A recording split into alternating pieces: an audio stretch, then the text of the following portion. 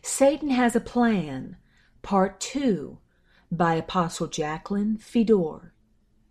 As stated in the previous blast, it is imperative for mankind to comprehend the enemy's plan and man's involvement in it. Let us go back and review the scripture found in Isaiah chapter 14 to help us bear in mind the heart condition of the enemy, better understand his strategy to be like God, and understand how he has used man from the very beginning to fulfill his dreams, or should I say, fantasies. Isaiah chapter 14, verses 13 and 14. For you have said in your heart, I will ascend into heaven. I will exalt my throne above the stars of God. I will also sit on the mount of congregation on the farther sides of the north. I will ascend above the heights of the clouds. Now here is the most ludicrous statement of all. I will be like the Most High. These 5 I wills, or 5 decrees, are the backbone or infrastructure of this world and the society we live in. Unfortunately, the Lord is unfairly blamed for the appalling things that happen to man in this world, when in reality it is the enemy and his abominable plans that create the problems. You see, this world belongs to him and is under his jurisdiction. The earth itself belongs to God, but this world evolved from Satan's imagination. Ironically, mankind has been duped into thinking they are in control of their own destiny, that this world belongs to them. The truth is, the enemy has cheated us of the perfection we were created to enjoy in God's kingdom. He has robbed us of our well-being. We were blessed as the children of God.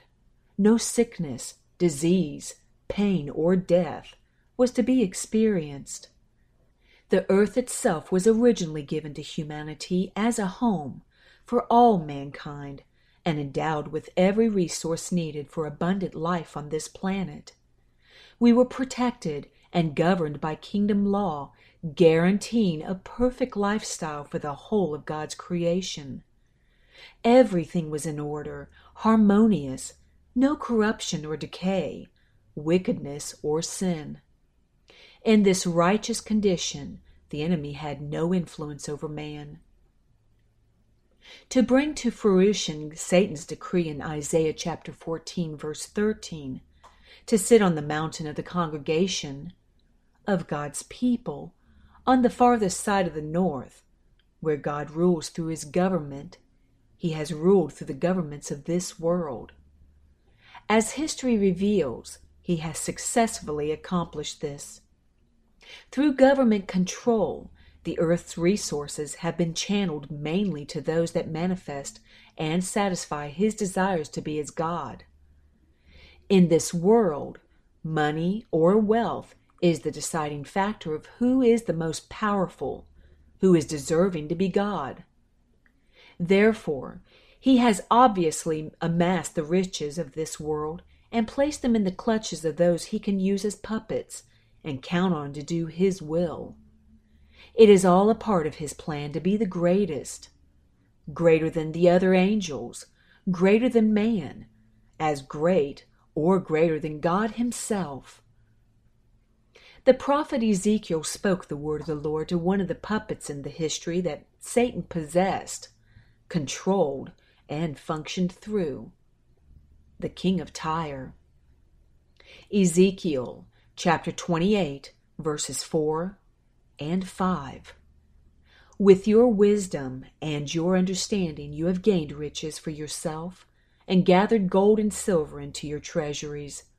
By your great wisdom and trade you have increased your riches, and your heart is lifted up because of your riches. As we continue to read from Ezekiel chapter 28, verses 11 through 17, there is further proof of Satan's ability to possess mankind. Ezekiel chapter 28, verses 11 through 17. Moreover, the word of the Lord came to me, saying, Son of man, take up a lamentation for the king of Tyre. But you will soon see God was not really talking to man, and say to him, Thus says the Lord God, you were the seal of perfection, full of wisdom, and perfect in beauty. You were in Eden, the garden of God. King Tyre was not born when the garden existed. Every precious stone was your covering, the sardius, topaz, and diamond, beryl, onyx, and jasper, sapphire, turquoise, and emerald, with gold.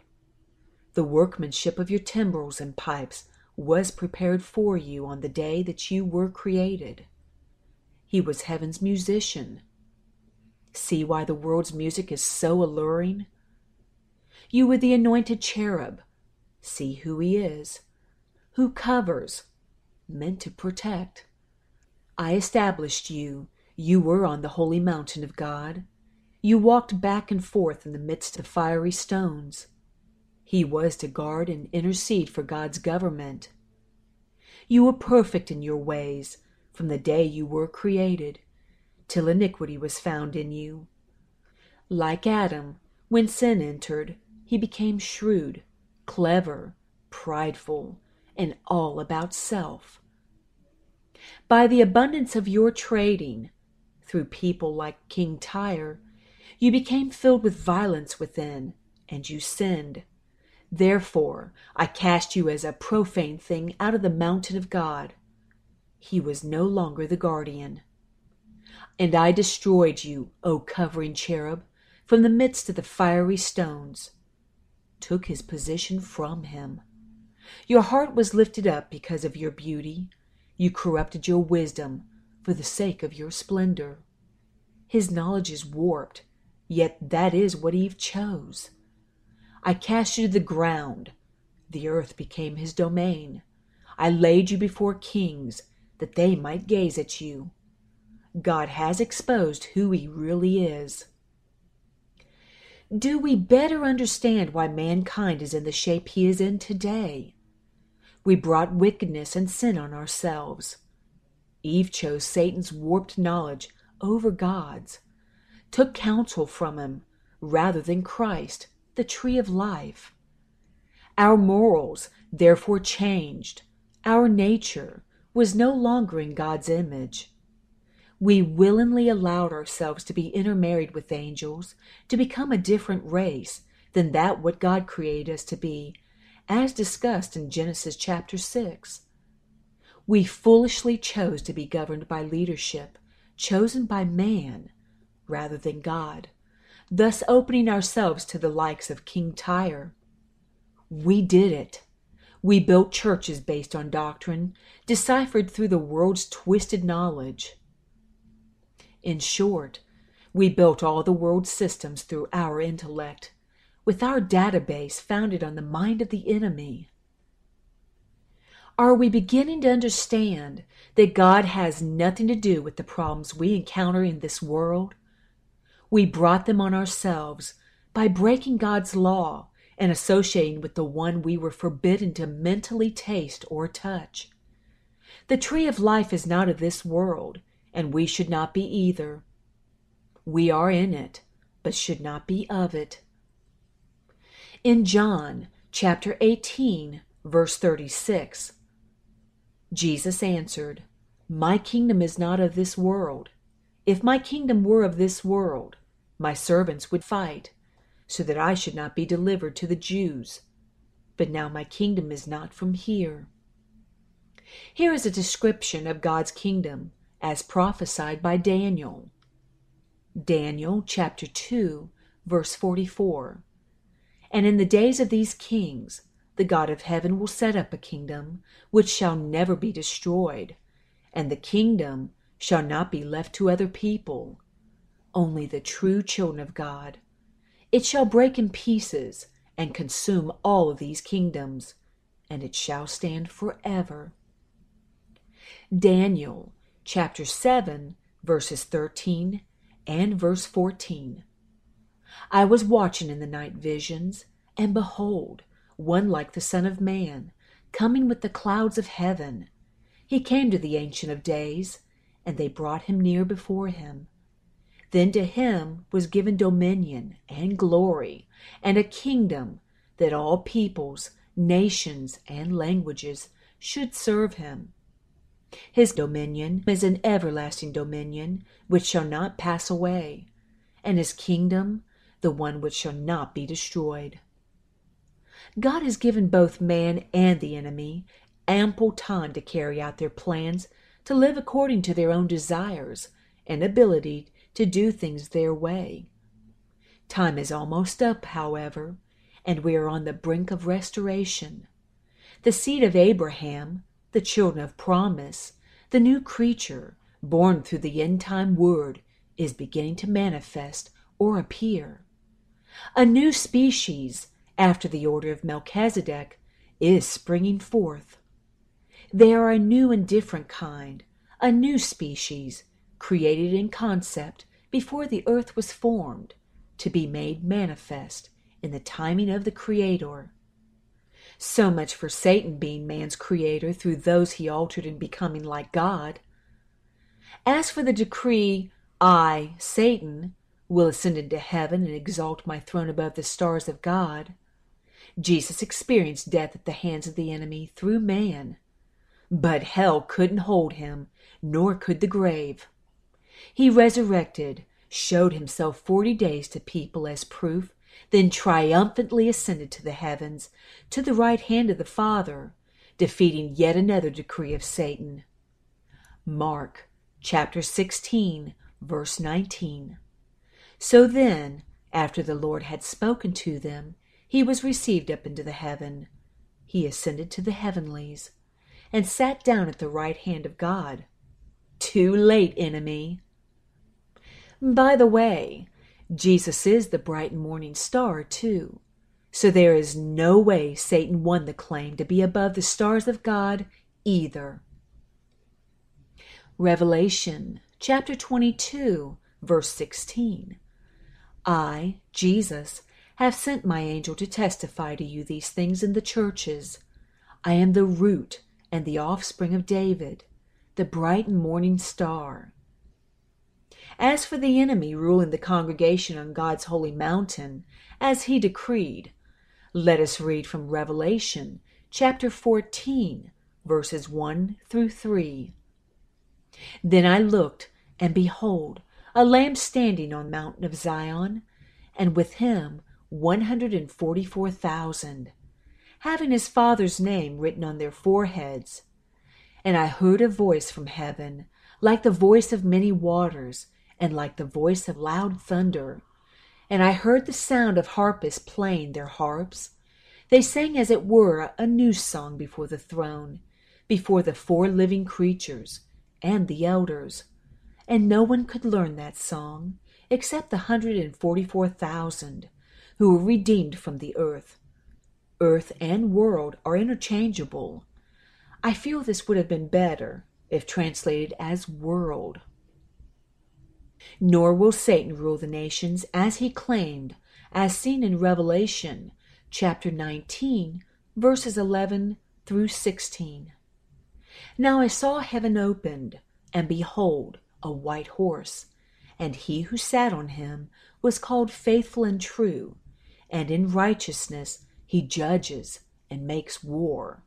His eyes were like a flame of fire, and on his head were many crowns. He had a name written that no one knew except himself. He was clothed with a robe dipped in blood, and his name is called the Word of God. This is who the new species is born through.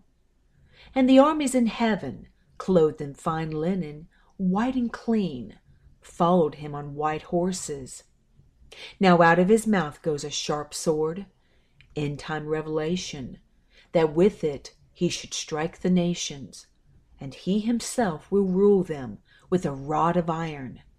He himself treads the winepress of the fierceness and wrath of Almighty God, and he has on his robe and on his thigh a name written, King of Kings and Lord of Lords. The world at this moment has become one huge prison for humanity. In it, sickness, pain, and death reign. The systems, although developed through man, are a reflection of the one behind them. It will be wonderful when the Lord takes over. Right now, the educational system still lures man to the enemy's warped knowledge. This was man's original sin, desiring and choosing this knowledge. You would think we would learn.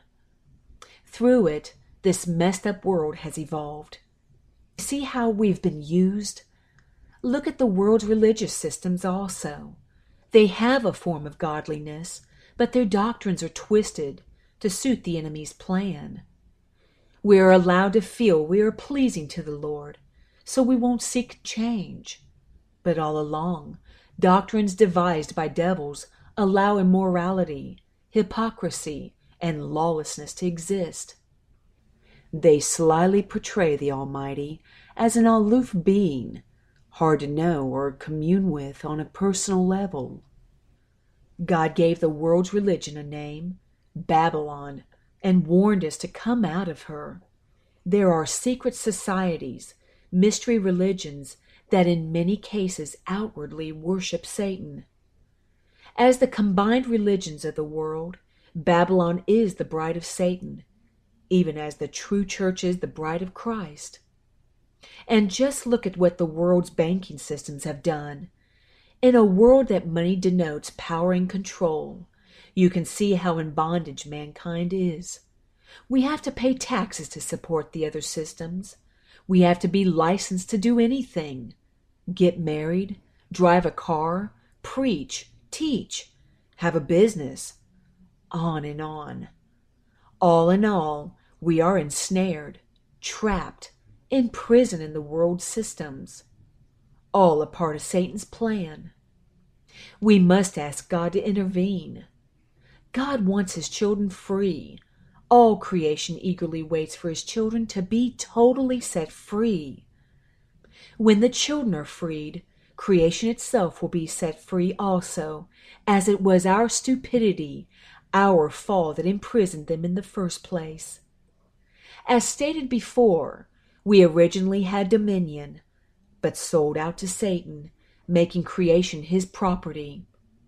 We can plainly see the devil's plan at work. He has crossbred most of creation as well as man, developing altered species of almost everything on earth, so he could legally claim himself as their creator and therefore be their God. But there is hope. God had a plan as well. Now, Psalms chapter 102, verses 18 through 20 makes perfect sense. Psalms chapter 102, verses 18 through 20. This will be written for the generation to come, the new species, that a people yet to be created. Just a concept at David's time, but reality now in this end time. May praise the Lord. For he looked down from the height of his sanctuary. From heaven the Lord viewed the earth, to hear the groaning of the prisoner, to release those appointed to death in this world. Isaiah chapter 61, verses 1 and 2 becomes clear. The Spirit of the Lord God is upon me, Jesus, because the Lord has anointed me to preach good tidings to the poor. He has sent me to heal the brokenhearted, to proclaim liberty to the captives, and the opening of the prison to those who are bound, to proclaim the acceptable year of the Lord, and the day of vengeance of our God, to comfort all who mourn, those in debt, sick terminally, hopelessly addicted, caught up in bad relationships, etc. Verse 4 brings a whole different look at restoration.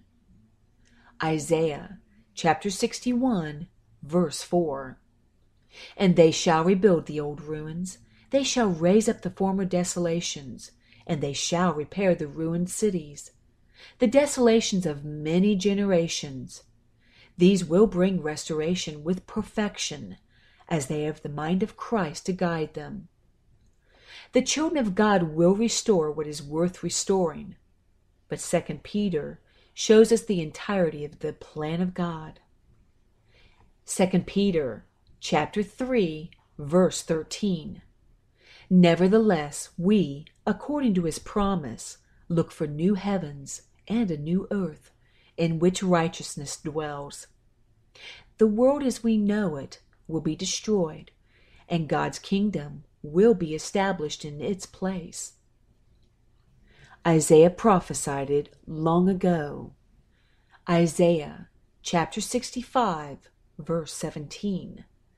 For behold, I create new heavens and a new earth, and the former shall not be remembered or come to mind. Verses 18 and 19 are speaking prophetically of New Jerusalem and the new species he has created. Isaiah chapter 65, verses 18 and 19. But be glad and rejoice forever in what I create, for behold, I create Jerusalem, a new Jerusalem, as a rejoicing, and her people a joy. New people, firstlings of the new earth.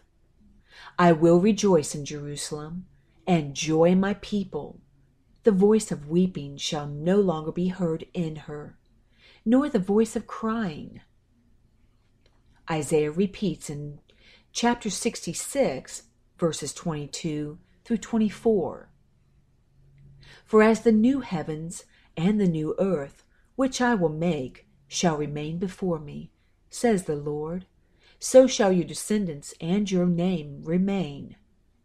We who are born again through the Word are Abraham's seed, true Israel. And it shall come to pass that from one new moon to another, and from one Sabbath to another, all flesh shall come to worship before me, says the Lord. And they shall go forth and look upon the corpses of the men who have transgressed against me. For their worm does not die, and their fire is not quenched. They shall be an abhorrence to all flesh. Put some doubt on the false doctrine, once saved, always saved, doesn't it? You see, there are those that love and trust the world, and therefore serve the losing master. They will be found in the wrong kingdom and on the wrong side. In closing, heaven and hell battle on through man, and as proven through end-time knowledge, Satan's plan will fold, and God's plan prevails. Satan's decrees, his oaths, will be eradicated by the oath of God, his word. Remember, on his thigh is written a name, King of Kings, Lord of Lords. So much for Satan's plan.